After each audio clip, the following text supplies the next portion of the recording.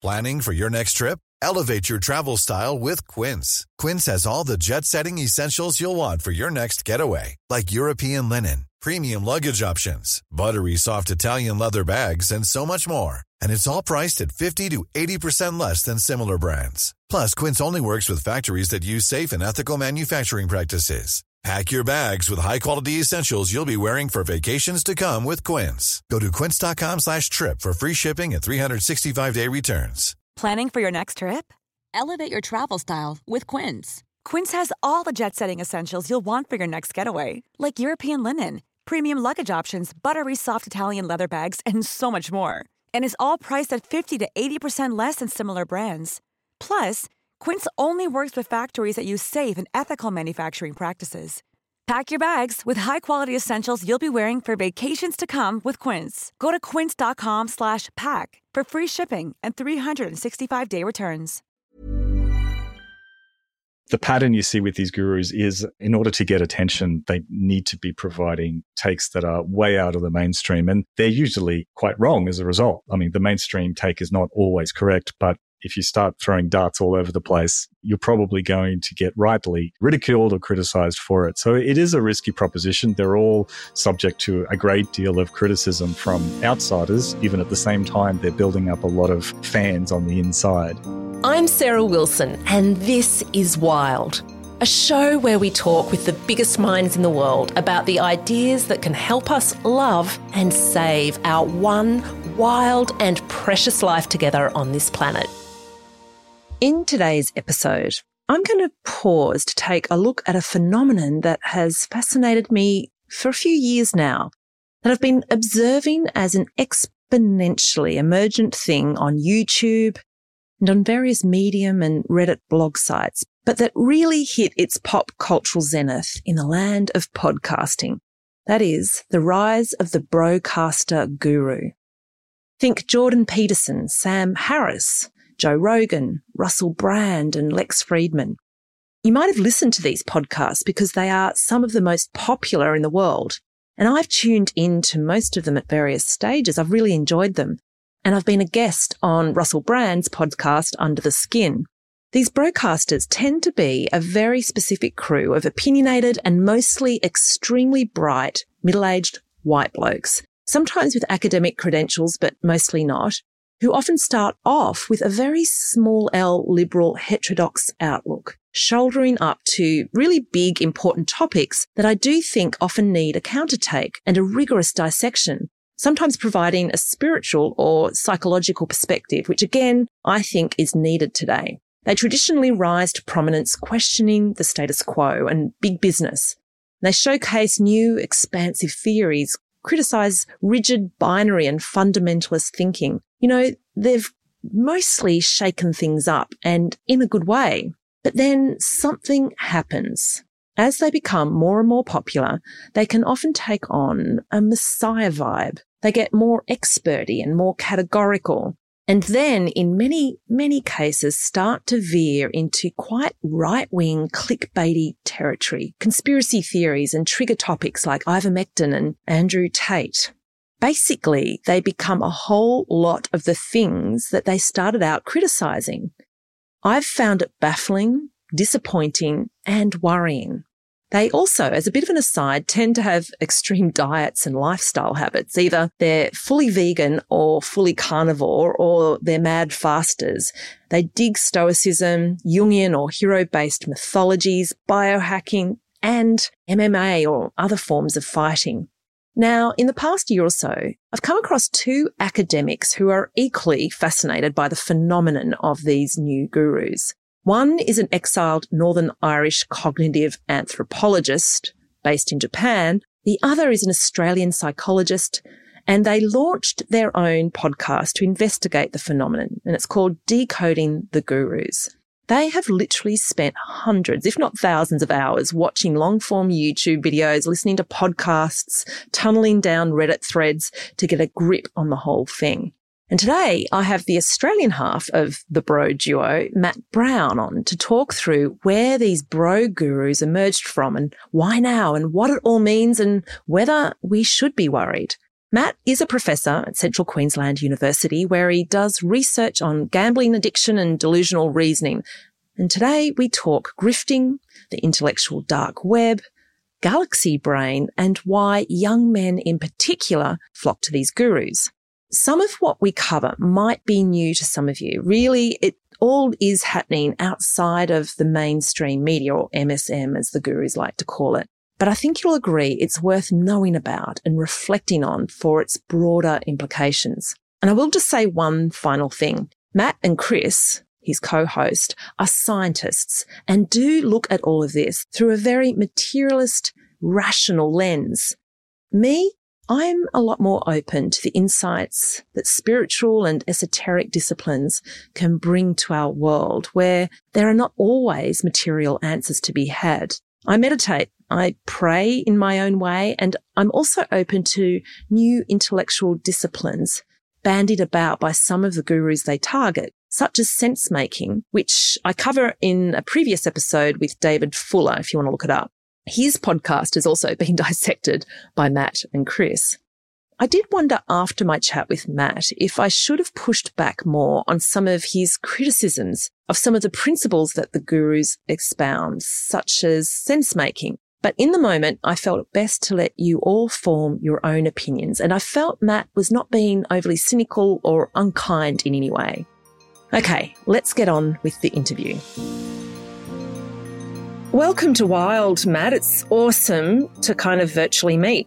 Yeah, thanks for having me, Sarah. Let's just cut straight to it. Can you describe what you and co-host Chris do on Decoding the Gurus? As we say at the start of every episode, we listen to these characters, mainly on the internet, who profess to have some special insights or breathtaking new way to understand things. And we try to understand what they're talking about. And we cover good people and people who aren't so good. But what we try to do is really strip back some of the bullshit, I suppose, and really find out whether or not they're saying meaningful things, reasonable things, or whether there's a bit of double talk and rhetoric going on that are maybe tricking people into thinking that they're saying something profound when they're really not. Yeah, right. That's a good description. So why did the two of you start it? And you're also such an unlikely combination of podcast hosts. Like, I think you're based just outside Bundaberg and Chris is based in Tokyo, and you're academics in quite different fields, and yet you do this. Why? Yeah, well, he's a cognitive anthropologist and I'm a psychologist. So there is a bit of an intersection there where I've always been interested in basically the reasons why people believe things and how to convince people of things, particularly slightly strange things like belief in the paranormal, certain kinds of spirituality and religiosity, complementary medicines and so on, and anti-vaccination attitudes. Yeah. And Chris, as a cognitive anthropologist, has had a similar kind of focus, really. He's looked at the nature of belief and ritual in his career. But we've really been looking at this current crop of, I guess, alternative media figures. The more famous ones people probably know, people like Joe Rogan or Jordan Peterson, Russell Brand, these people that are out there with this kind of crazy wisdom, supposedly, an alternative to the mainstream staid media that people traditionally consumed. You mentioned a couple of the names, Jordan Peterson, Joe Rogan, Russell Brand. These are the biggest podcasters in the world, like literally. They've got the biggest audiences worldwide. Some other names, I'm thinking Lex Fridman, does he fit into the category? Sam Harris. These are all sort of the big names that dominate. Are they also the gurus that you're talking about? Yeah, they definitely are. There are lesser known ones, a couple of ex-academics, Eric and Brett Weinstein, they're brothers. And their wife, one of them, they've got a wife, don't they, who also is part of this crew. That's right, Heather Haying and Brett do their podcast together. They've recently been very interested in, anti-vaccination messaging. There's like other strange figures, like a fellow called JP Sears. He used to create these YouTube videos sort of mocking, I guess, wellness culture. But they were really funny. Yeah, and they were quite good. And it was always a bit odd. And he's progressively taken it to be a kind of yeah, I guess anti-institutional right-wing firebrand, really, more and more aligned with the MAGA sort of Trump reactionaries in the States. Because he used to be quite reasonable and left-wing, wasn't he? I used to sort of watch some of his piss takes on, he used to demonstrate wellness stuff. Long hair, is that the guy? I'm thinking of sort of a guy with long hair. That's the guy, long sort of orange hair, yeah. And he was a big Checkhead as well, Chek, yeah. Which is, for anyone listening, Paul Chek is a fitness guru who started a very particular, almost cult-like fitness regime. I've got the right guy, don't I? Yeah, so his trajectory has been quite strange. But, we've seen a similar kind of trajectory with people like Russell Brand, who has had, most people know he's had a long history in UK entertainment, essentially. For a long time, I just thought of him as simply as an entertainer. But he has increasingly gone down a kind of conspiratorial, anti-institutional road. And he probably exhibits really well some of those guru-esque properties. Well, let's talk about those, because I know that you and Chris have this, I don't know if it's a guru meter or gurometer. I think it sounds better as gurometer, where you sort of put each person through a bunch of metrics, a dozen or so metrics. Can you just share a couple of those that sort of dictate whether somebody's a guru or somebody's a legit kind of authority? Yeah. So our podcast is pretty tongue-in-cheek and the gurometer is reasonably tongue-in-cheek as well. But it is informed by academic research on cults and belief and that kind of thing. So one of the features we tend to look at is anti-establishmentarianism, where they really do, provide that conspiratorial point of view where you really can't trust people. It could be experts, it could be doctors, it could be Fauci, mainstream media generally. And really they present themselves as somebody who you can really trust and you need to go to if you want the true unbiased understanding of what's going on in the world. So that's kind of related to, as I said, conspiracism. And there are these elements of cultishness as well, which is that they build up a very loyal following. Jordan Peterson, of course, famously has people who feel very strongly about him. And he, in turn, as a kind of figurehead, tends to emote very strong things towards the people that he's engaging with. So that they have that kind of emotional connection that you don't tend to generally get from someone, say, on the ABC in Australia. Is galaxy brain, or is that just a term that you use? I can't remember if that's a gurometer metric. The galaxy brainness is definitely a metric. Describe what galaxy brain means. Okay, so that's someone who presents ideas that as being almost too profound for the average mind to comprehend. So they present themselves as a kind of font of wisdom, that they've got this all-encompassing kind of knowledge, which allows them to make amazing takes, deep insights across a wide range of fields. So if you have Jordan Peterson, for instance, his background is in psychology like me, but he certainly doesn't restrict his insights to just psychology or self-help. He goes much further afield.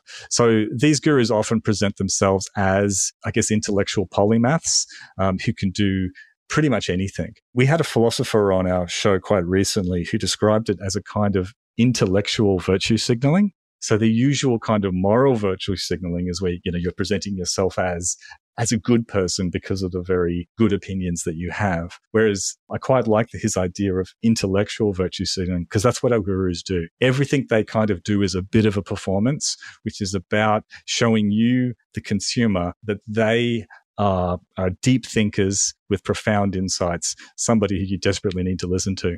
I think one of the things I've noticed about this group of, mostly men, and I should say I used to listen to all of them at one stage or another, I do notice that they use this incredibly reasonable language. They're very reasonable. They do all this, I've done all my own research speak, and they do these long episodes where they're very considered.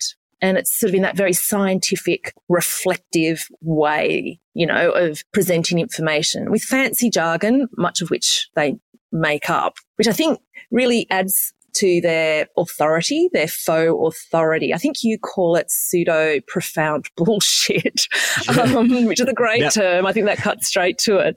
Maybe you could just share some examples of this pseudo-profound bullshit and the way it's spun and presented so that people know what you're talking about.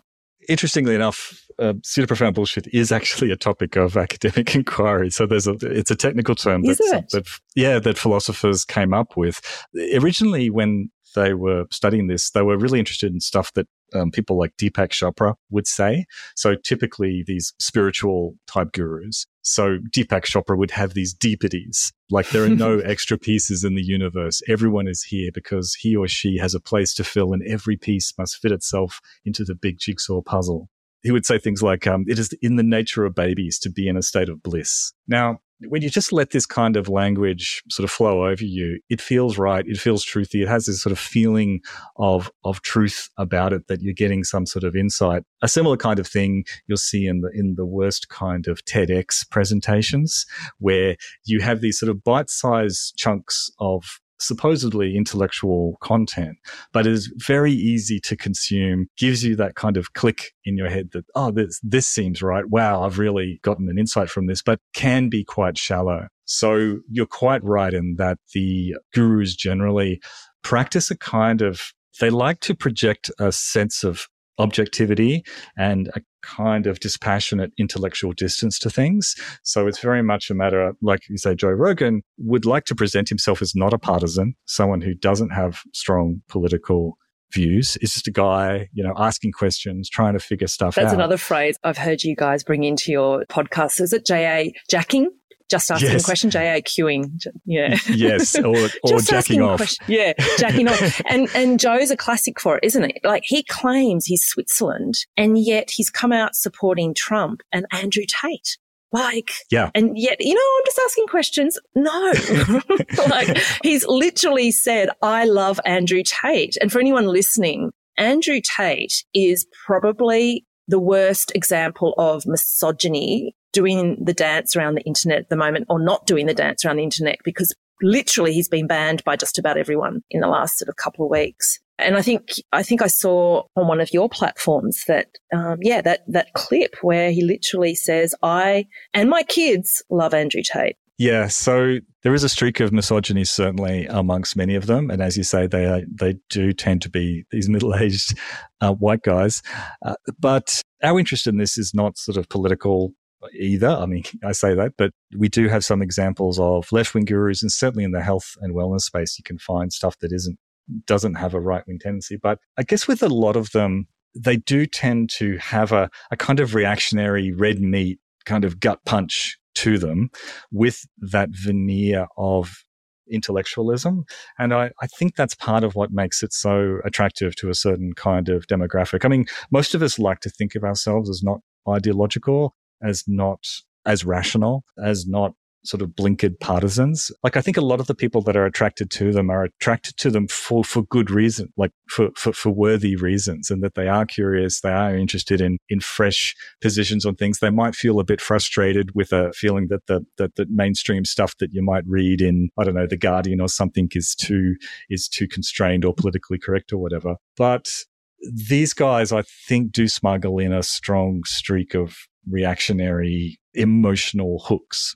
I want to go back to some of that left versus right political leaning in a moment, but let's just break down a little bit of why this has all happened reasonably recently and what it's all saying about society broadly. These gurus, as you say, are mostly men, and they tend to be white and middle-aged as well. Have you got any idea as to why this particular cohort gets so extra, on the guru stuff? Like, there's a few women, as you say, but they really don't go as far. Yeah, and we talked about this a little bit recently with a guest of ours, Helen Lewis, who asked a similar question. She's awesome, by the way. That episode is just a delight for anyone listening. If you just want to play some intellectual calisthenics and just be blown away by a very bright mind, listen to that episode with Helen Lewis. Who is she? She's like a journalist who did that famous interview for GQ, wasn't it, with Jordan Peterson, where she really held her own. Yeah, that's right. She's had a long career as a journalist, has written books, essentially a feminist, I guess you would say, has written a book called Difficult Women. She's a working British journalist, and I think there's a healthy streak in British journalism, which is no bullshit, cut to the chase. Yeah. Won't let people get away with stuff. They're vigorous. They're very vigorous. They've got that reputation. At least some of them do.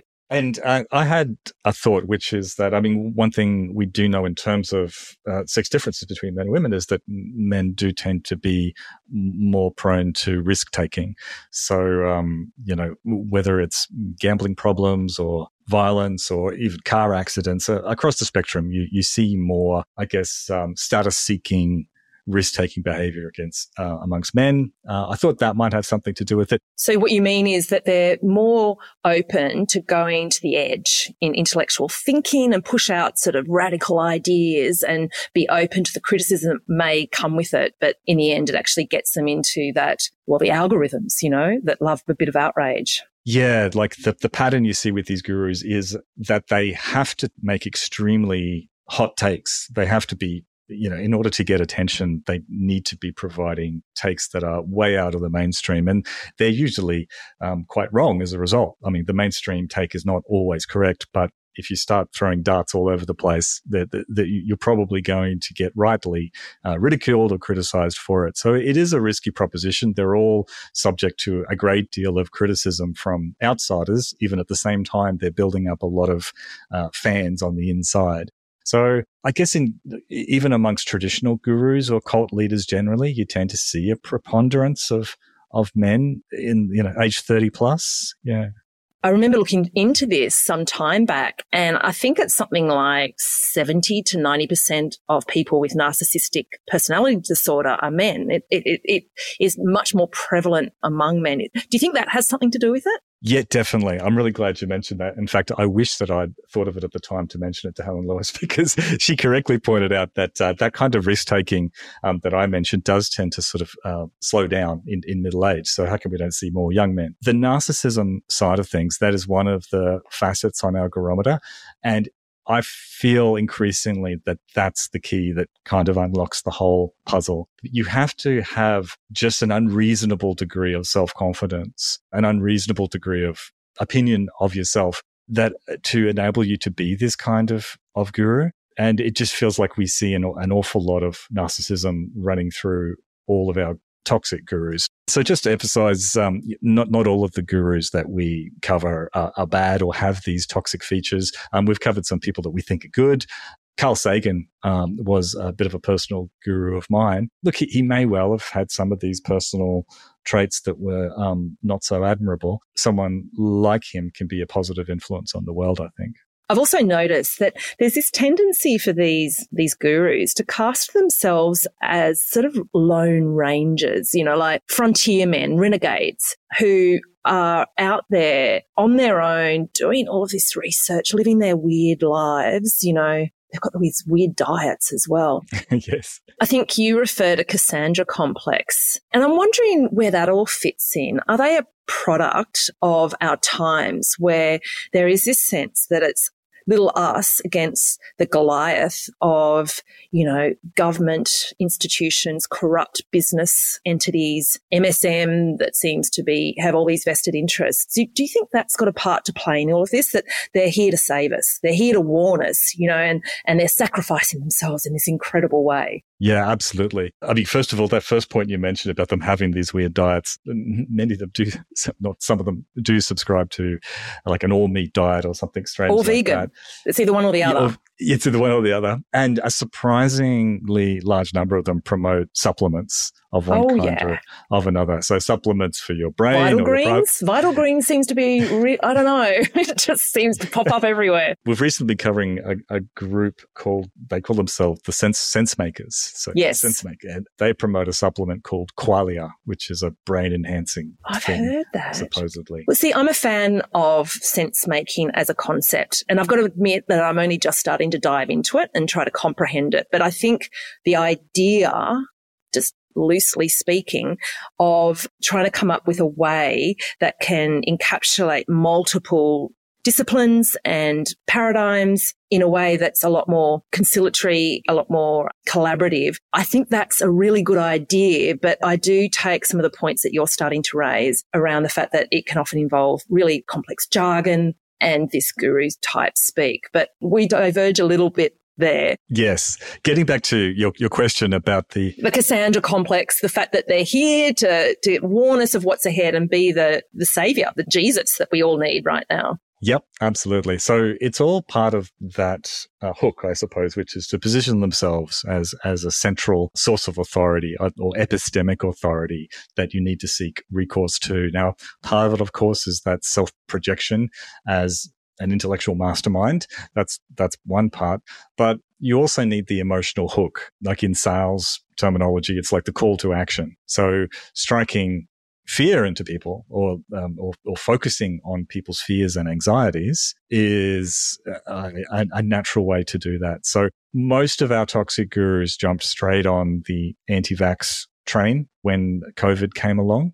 They talked at length about the dangers of government overreach, the way that this was going to be a new kind of tyranny, that it was all a trick for governments to put more control over people. The vaccines didn't work and were toxic and were going to kill you. It was all a lie. So that kind of destabilizing people's confidence is part of drawing them in, because you need to tune in again to find out what you need to pay attention to avoid these bad things that are happening. What's interesting is the solution across the board appears to be we need to have more conversations like this. People need to be listening to us. Eric Weinstein is quite amusing in that he'll quite explicitly express his hope that the White House will fly him in for special consultations. Well, Lex Fridman, I think, was also sharing that he did in fact head to Ukraine just to be there speaking with people as a solution to the crisis. There's a subtype of gurus which are kind of projecting sort of sweetness and light all of the time. And again, there's an emphasis on personal relationships, that if we can just sit down together and have a real human connection with each other, the sense makers also emphasize this, then we can cut through all of the misunderstandings, all the partisanship, all the disinformation and so on, and really get a handle on things. So Lex Fridman expressed a desire to, when he was in Ukraine and going to Russia too, I think he hoped to sit down with Putin and Zelensky and perhaps remind them that the other guy is like, just a guy, and we should just sit down and be nice to each other. And that peace is good? Yeah, so amazingly naive, but quite sweet. Yeah, kind of sweet in its way, yeah. Yeah, I suppose what you're saying is it becomes dangerous when they then extend into areas which are beyond their expertise with their galaxy brains and put themselves out there as the authority. Yeah, and the emphasis on personal relationships, it sounds nice, but you see the issue with Joe. It does seem harmless. Where does it become harmful? Well, you can see it quite easily with someone like Joe Rogan, who will trust 100% somebody that he sits down with, that he has a personal relationship with, that he believes is a good guy, that he can have a drink with and seems like a good guy. Just asking questions. Exactly. So he has defended Alex Jones throughout his career, pretty much on the basis of saying, look, he's misunderstood. He's actually a good guy. Explain to everyone who Alex Jones is. Yeah, Alex Jones is perhaps one of the most pernicious, ugliest conspiracy theorists, and was also really quite politically extreme on the right in the United States. He has everything bad you can think of, frankly. He has a show called InfoWars. He became quite famous for, amongst his many, many conspiracies, which include, this conspiracy about white replacement, that they're going to replace white people in the United States, that the World Economic Forum has a plan to depopulate the world. His conspiracy is extended to these mass shootings that occurred. So it's Sandy Hook. That was his real contribution, wasn't it? Saying that the Sandy Hook thing was all made up, which was just tragic. Yep. And he incited his followers to go and harass basically parents of the murdered children. And he's currently in court. We're figuring out damages for that. So Joe Rogan's emphasis on those personal relationships leads him to essentially trusting Alex Jones. And likewise, they are correspondingly suspicious of the mainstream figures like scientists or health authorities, simply because they don't feel like they have a personal relationship with them. So yeah, there's very much a dark side to that. Millions of people have lost weight with personalized plans from Noom. Like Evan, who can't stand salads and still lost 50 pounds. Salads generally for most people are the easy button, right? For me, that wasn't an option. I never really was a salad guy. That's just not who I am. But Noom worked for me. Get your personalized plan today at Noom.com. Real Noom user compensated to provide their story. In 4 weeks, the typical Noom user can expect to lose 1 to 2 pounds per week. Individual results may vary. Hiring for your small business? If you're not looking for professionals on LinkedIn, you're looking in the wrong place. That's like looking for your car keys in a fish tank. LinkedIn helps you hire professionals you can't find anywhere else, even those who aren't actively searching for a new job but might be open to the perfect role. In a given month, over 70% of LinkedIn users don't even visit other leading job sites. So start looking in the right place. With LinkedIn, you can hire professionals like a professional. Post your free job on linkedin.com/people today. Well, moving on to the fan base, because who are the people listening? Well, it's young men predominantly, not exclusively. I think studies have shown that it is predominantly young men. I guess this is probably the big point I want to understand is why is it that young men are gravitating to these kind of gurus at this point in history? Do you have any sort of idea there? Because I first came across the phenomenon of young men gravitating in this direction when I was doing a hike in the desert out past Alice Springs years ago. And there was a 22-year-old kid I came across, and he wanted to do part of the walk with me. And we had a really great day just chatting stuff out. And he was a massive Jordan Peterson fan in peak Jordan Peterson times before he got unwell and then re-emerged again with his podcast. But I asked this guy why he liked him, and he said, well, you know, we live in a world where we're all mollycoddled and men don't get to be men. And Jordan tells us how to man up and take responsibility, which is kind of ironic, isn't it? Because essentially Jordan Peterson has 12 rules for life and he tells people what to do. There's no agency left there. They tell people, you know, these gurus tell us not to be sheep, yet then tell us what we're meant to do and think. So anyway, I'm just wondering what your thoughts are on why young men are finding these gurus so appealing. There's different kinds of gurus with different kinds of emphases. People like Lex Fridman or Jordan Peterson do have that emphasis on self-help and self-optimization and life hacking, that kind of thing. Jordan Peterson in particular, of course, is a self-help guru. That's how he made his start. He has strong religious and political themes going on as well, but there's also that element of self-help that is, as you say, targeted towards young men. So in a way, it's not too surprising. I guess that's appealing to young people generally, because often young people are the people who are reading self-help books, looking to get some direction, get some advice, something to hold on to. And if you could take out his sort of homespun wisdom, make your bed and take responsibility for your life and ask not what the world can do for you, what you can do for the world, whatever. It's not terrible. No, it's got spiritual legacy. It's what the spiritualists have been saying for a long time. Yeah.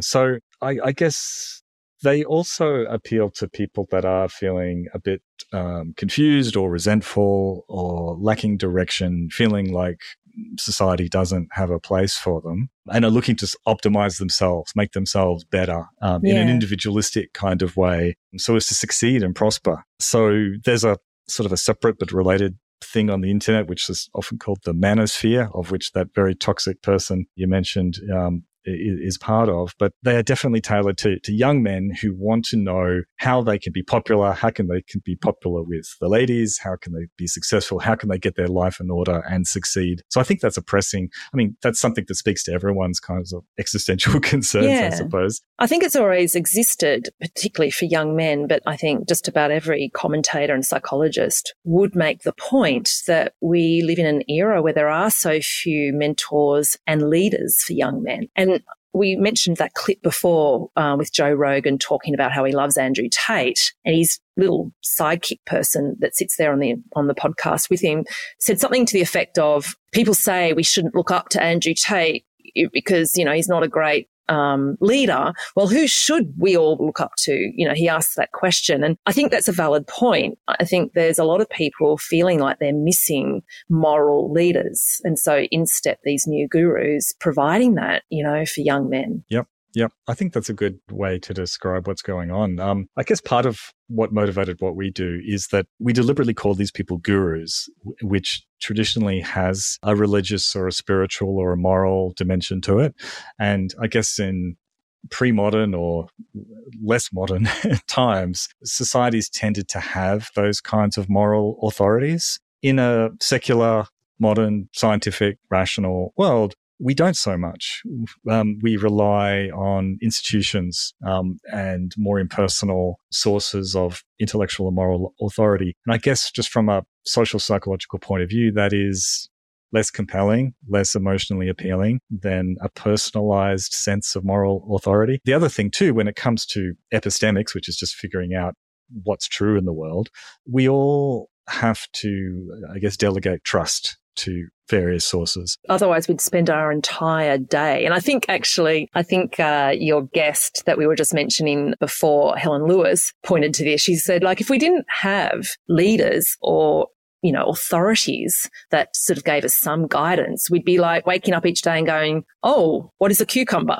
Yeah, that's right. What is a spoon? Yes, that's it. Yeah, that's right. And, even someone like myself who's, I'm a working scientist, a working researcher, I'm not going to drop everything and go study the primary Do your own research. Do my own research. And I would recommend that people don't do their own research because unless you have a PhD in the area and 20 years of experience, you'll probably do it very badly. What you're better off doing is figuring out how to delegate your trust. And obviously people with long-standing expertise in an area and recognized scientific authorities are a good sources of trust, and we can make a list and how one should parcel it out appropriately. But it's obviously a difficult challenge for us all, isn't it? Yeah. And especially in a world it's getting exponentially more complex and fragmented. And I think that really would love to get an idea from you as to why, well, I guess for some historical context, we are in a time of flux. And if I have this right, you're definitely the person to speak to, although it's probably also Chris that needs to talk to this. We do tend to turn to the occult,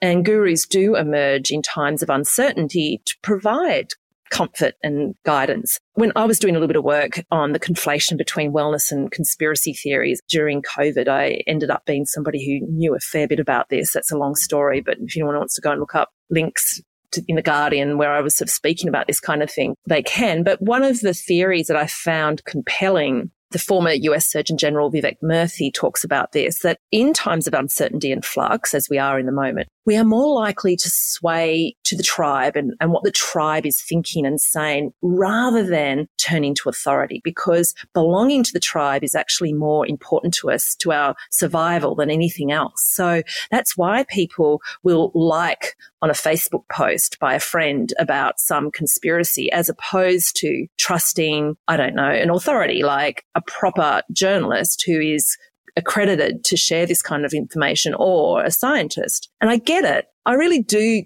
get it. And do you think that that's got a big part to play in what's happening at the moment with these gurus? Yeah, I think just from an evolutionary point of view, a lot of our social heuristics are based on relatively small groups of people and trusting people who we feel that we have a personal relationship to. In the modern world, everything is much more impersonal, and the people we need to trust are people that we have never met and will never meet. And but social media has provided like a direct link to enable those sorts of parasocial relationships, a false intimacy occur. That we're lacking. Do you think that men are feeling this more, just back to that question, because traditionally they haven't been as good at forming intimate relationships with their community. And so they've needed to sort of look outwards. And at the moment, it's so easy to go and reach outwards to these sort of faux authorities and not necessarily know the difference between an authority that is a good faith actor and an authority that's a bad faith actor. I'm guessing a little bit when it comes to understanding those gender differences. I'm speculating, but with that caveat, I think on one hand, yes, you're right. Men are probably less good at creating and maintaining a healthy social network. I know I'm not very good at it.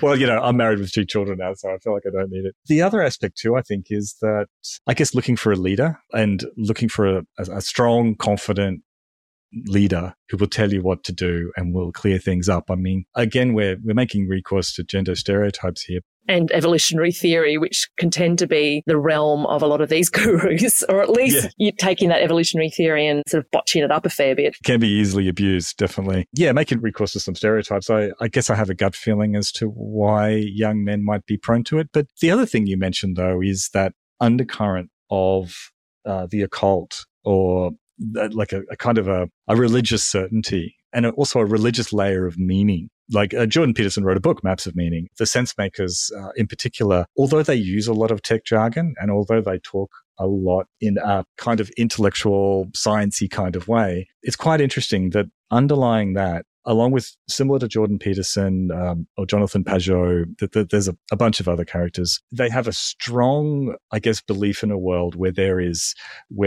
is not material, that is rather based in a kind of religious thing where forms and symbols and meaning is the most important layer. Mythology. They draw on a lot of mythology, yeah. Exactly, mythos. And they generally do feel that is like a layer of reality that is more true than boring old material stuff that you can observe. So they will talk in all seriousness about the existence of demons, for instance. And they certainly do add a layer of abstraction and obfuscation to it. But when you drill down, they really are talking about understanding the world in terms of it being a place where you have to watch out for actual demons. Yeah, I think there's a lot of worth, though, in using some of these Jungian symbols and mythological frameworks to understand, particularly things that we can't point to or look at under a microscope or whatever. There's a lot about our experience as a human that is not material, that we don't understand, that still has lots of question marks over it. That's where spirituality has always stepped in to find sort of some meaning in that itself. So I don't have a problem necessarily with the use of, Jungian terminology and mythological tropes, the hero's journey, all of that kind of thing, because it can be helpful to navigate these unknowns. But I think the point that you're making is they extend it into the material. And that's something that I've always found interesting with Jordan Peterson. He will dance between the spiritual and then the real black and white binary material,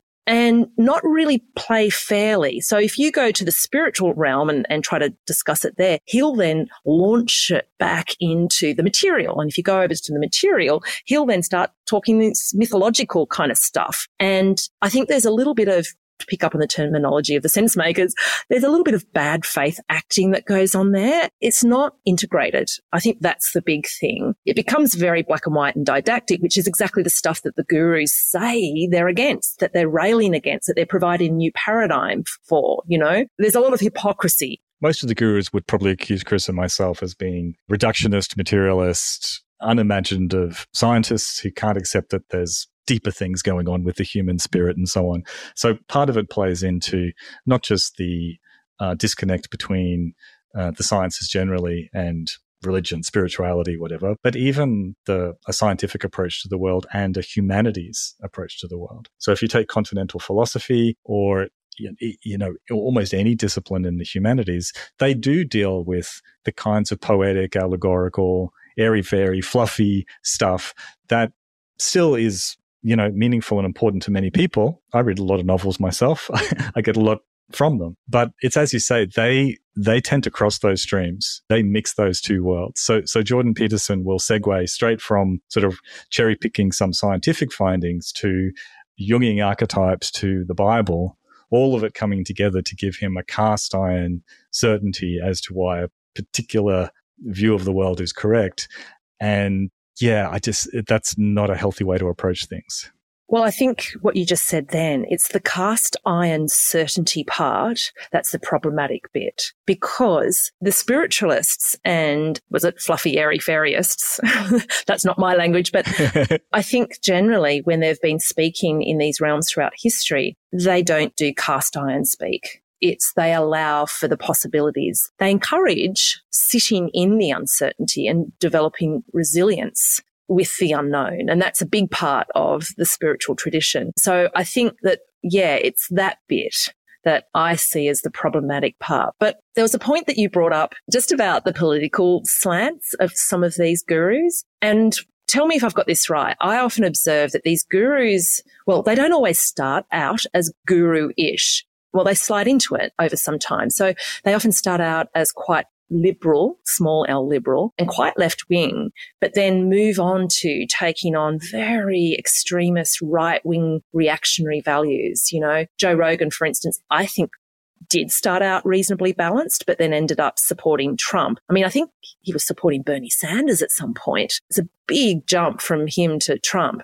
So what's going on there? Like, I think there's a lot of conflation going on as a result, in part of these podcasters, where the political and sociological divides that we used to work to are now just so intermeshed. I don't really know who's meant to be an elite, who's meant to be woke, who's working class, who's anti-woke. And, who's a liberal, who's conservative? Like, they've all just intermushed, really. Do you understand what's going on? Like, these gurus personify it in many ways. Do you have a grand theory or explanation for what the hell is going on today? That's a big question. I'm definitely confused as well, Sarah, but I have a tentative theory that people sometimes talk about horseshoe theory, right? Which is that, the extremes of the left and the right can be sort of coming together politically in some ways. And, you see that in anti-establishment thinking. Both the hard left and the hard right tend to be against the status quo.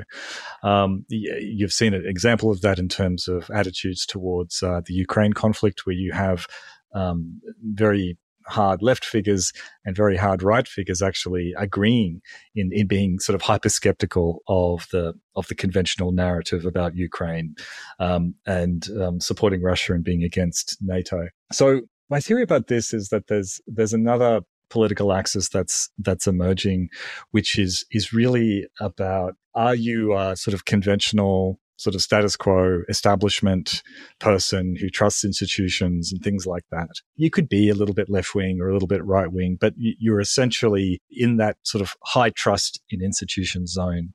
And then when you go at the other end of that dimension, you get into QAnon land, but also some of the very strong capital T theoretical left-wing academic stances about what's really going on in the world. I think you see that quite easily with someone like Russell Brand, who has had a kind of like a revolutionary left-wing, anti-capitalist, but also anti-institutional, anti-everything, the system, if you like. He's dovetailed quite easily, or segued pretty easily into the same kind of conspiratorial talking points that you would usually find in a place like QAnon, which is a very extreme right-wing American. And they fit quite nicely together because they share that hyper skepticism, almost a level of paranoia about what's really going on. And I guess they share that element with the religious sense makers or gurus as well, and that there's a strong belief that there's a hidden world. There are things going on that we don't know about, that the conventional narratives are hiding from you. So I think that's a disturbing modern trend. I don't think conservatism is necessarily conspiratorial, but increasingly in the United States and the rest of the world is kind of following along. We have a few characters here in Australia who are like this. They embrace anti-vax. They're supporting Putin, believing strange things about there being secret chemical weapons labs in Ukraine. What about the woke stuff, which isn't as big in Australia as it is in the US? I think that anti-woke and woke stuff and the cancel culture debate, it's not as huge here, albeit I think it does exist and people are abusing the terminology at times. But you do have these extremes. So what I take from what you're saying is that the real issue is the extremes, and they're kind of doing a dance around the mainstream and finding each other in the dark corners. But they also seem to be anti-woke. Now, woke speak and woke ideas really traditionally come from quite small L liberal left-wing pockets, don't they? Yet some of these left extremist gurus are also anti-woke stuff and also buy into that cancel culture talk as well. None of it sort of really lines up, does it? Well, things have evolved. So I guess originally woke stuff was the bleeding edge of progressive values, particularly focused on cultural and personal responsibility, I suppose, for various kinds of injustices. But as things have moved on, what what's pejoratively termed as woke stuff has been embraced by government policies in institutions like universities where I work in a kind of bland, watered down kind of sense. So I guess it is a rallying point for reactionaries and gurus generally to be anti-woke because they very much see it as part of the blinkered establishment behavior. I understand it all because these times that we are existing in it's so confusing and fragmented and so hard to sort of pinpoint and define and navigate. So I do understand why there are these clusterings of faux leaders and why there is this need for this kind of comfort. It really does make sense. But I suppose I've got to wrap things up by asking how we can immune ourselves against the dangerous aspects of these gurus, because they do start out with, I think, good intentions in the main. They tend to get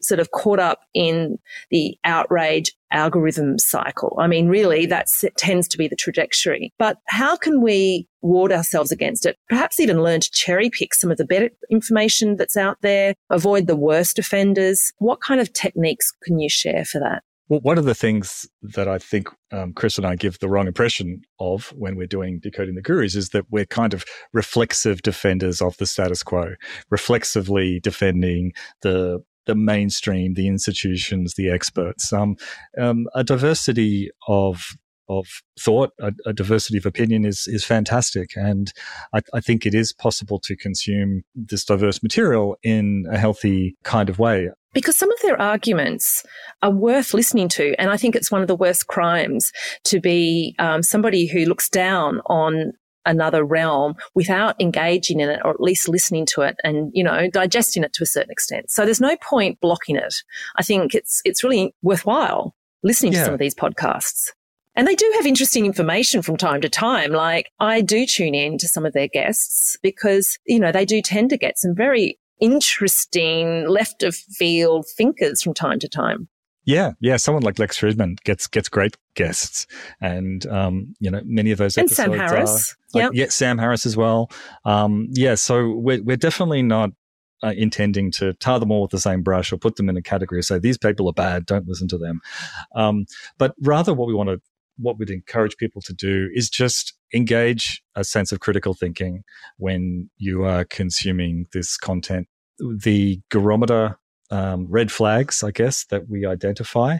If you see a lot of that stuff going on, then just be on your guard, because a lot of the stuff that sounds good, that sounds truthy, that sounds intuitively appealing, emotionally appealing, isn't actually true or necessarily a good idea. And I guess it's to raise an awareness that there are people out there who are very good at presenting themselves as intellectual supreme sources of knowledge. It's a little bit like the West Wing, and I give this example every time, but the actor playing the president on the West Wing is so much more presidential than any president in real life. And so when you set out to and make that your full-time job, as many of these gurus do, you will be extremely good at it. So I guess we'll just encourage people to be on your guard and to have your wits about you. If you notice that they are selling supplements, if you notice that they are seemingly taking like a contrarian or a conspiratorial take on every single issue, if they're claiming that if they have no background expertise in something like climate change or vaccines, but they're claiming to be an overnight expert in it, these are all red flags. And I think just with a little bit of caution, we can all learn to just navigate that online infosphere judiciously. And have some artful fun with it, because it is worth learning about a whole range of different ways of thinking, but then applying your own, I guess, critical thinking to go, is this for me? Is this what I feel could be right? I would chuck in one extra element here, just from picking up from the stuff that you've been sharing in the last hour. Maybe look for some humility. Like, I may not be right about this, or this is just my personal opinion. Please don't take it as fact. I think that, and sort of being aware of those with that intellectual virtue signaling going on. Really, it's about humility, isn't it? Yeah, it's true. It is a difficult task in terms of that humility or those professions of caution. My colleague Chris there has noticed again and again that people do these performative disclaimers. Oh, they do, don't they? That's true. Yeah, I know. And this is what I mean, because you're quite right about that point. Like genuine humility, genuine intellectual humility, genuine caution is something that is a good thing. But what we see with the gurus is they tend to ape the good things because they're all good signals to send to people to get them to trust them more.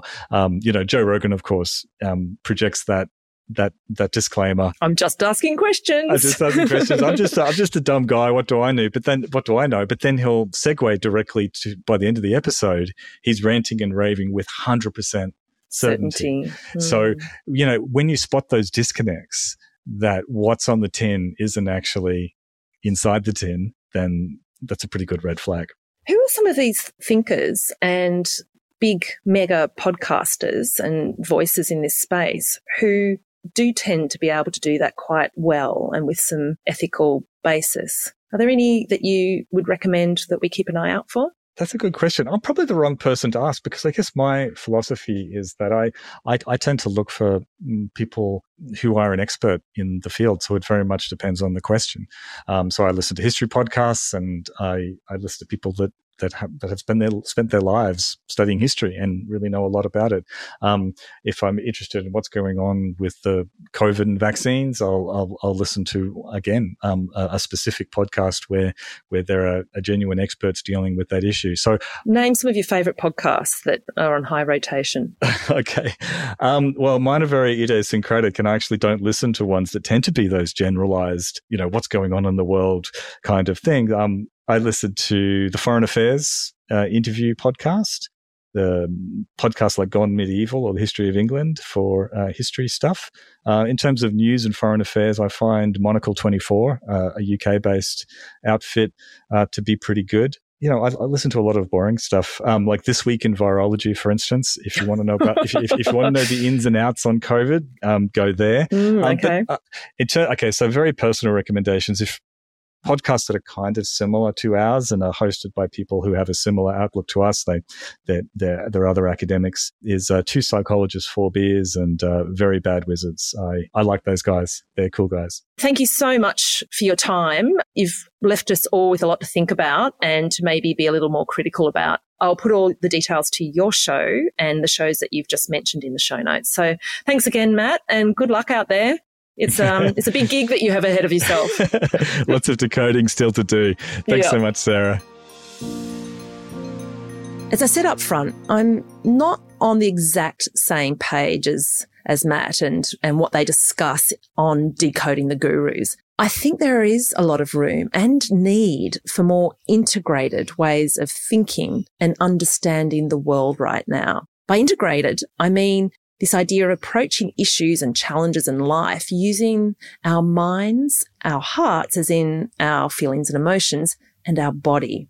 Off air, Matt and I talked about this, and I flagged that I am very intrigued by the sense-making realm. I think it has a lot to offer.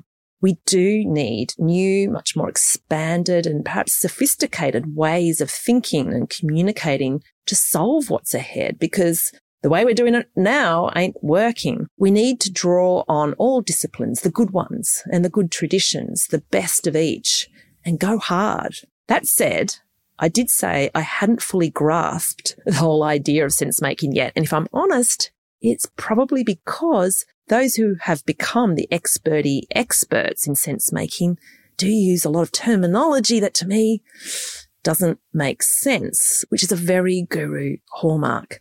Matt was curious when I told him all of this and asked me to feedback once I'd listened to his decoding of the Sense-Making Gurus series, which I believe has now been published on his podcast. But here's where I do agree with what he and his Irish cohort, Chris, maintain. Many of the broadcasting gurus in the space are not living their message. They do tend to go all galaxy brain and didactic and messiah-like. The sense makers often wind up using complex terminology that, yes, doesn't always make sense. And this works to exclude and further empower the powerful, the experts. And I'll add this, as well as being somewhat, if not cultish, cliquish, the broadcaster world can also be very sexist, supporting Andrew Tate, for instance. And their guest lineup is remarkably lacking in anyone who is, well, not a white man. This crew has become increasingly silo-ish. They tend to have each other on each other's podcasts, as well as a rotation of other tech bros and NFT bros and bro academics and stoicism bros. It's a veritable white male brofest. And as I said to Chris, when the most dominant players in our society form a rigidly tight-knit exclusive crew and announce they know the answers and should be taking over from here, well, alarm bells do go off. Oh my, it is an interesting world, and it could be easy to get thrown by the contradictions and the whiplash caused when we realise a voice who we've respected has started to climb into their Messiah outfit and get comfortable up there high on their pulpit. But I think it's all at least inevitable that things like this start to happen as we wrestle with this new era of thinking. It's wild and it's good so long as we do indeed wrestle with it all. I'll speak to you next week.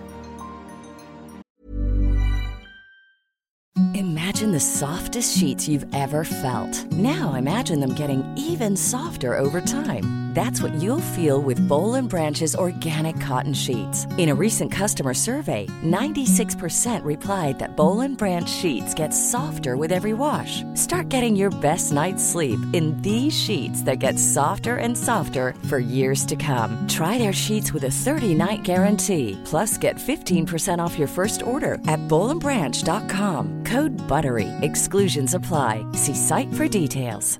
Hey, it's Paige DeSorbo from Giggly Squad. High quality fashion without the price tag. Say hello to Quince.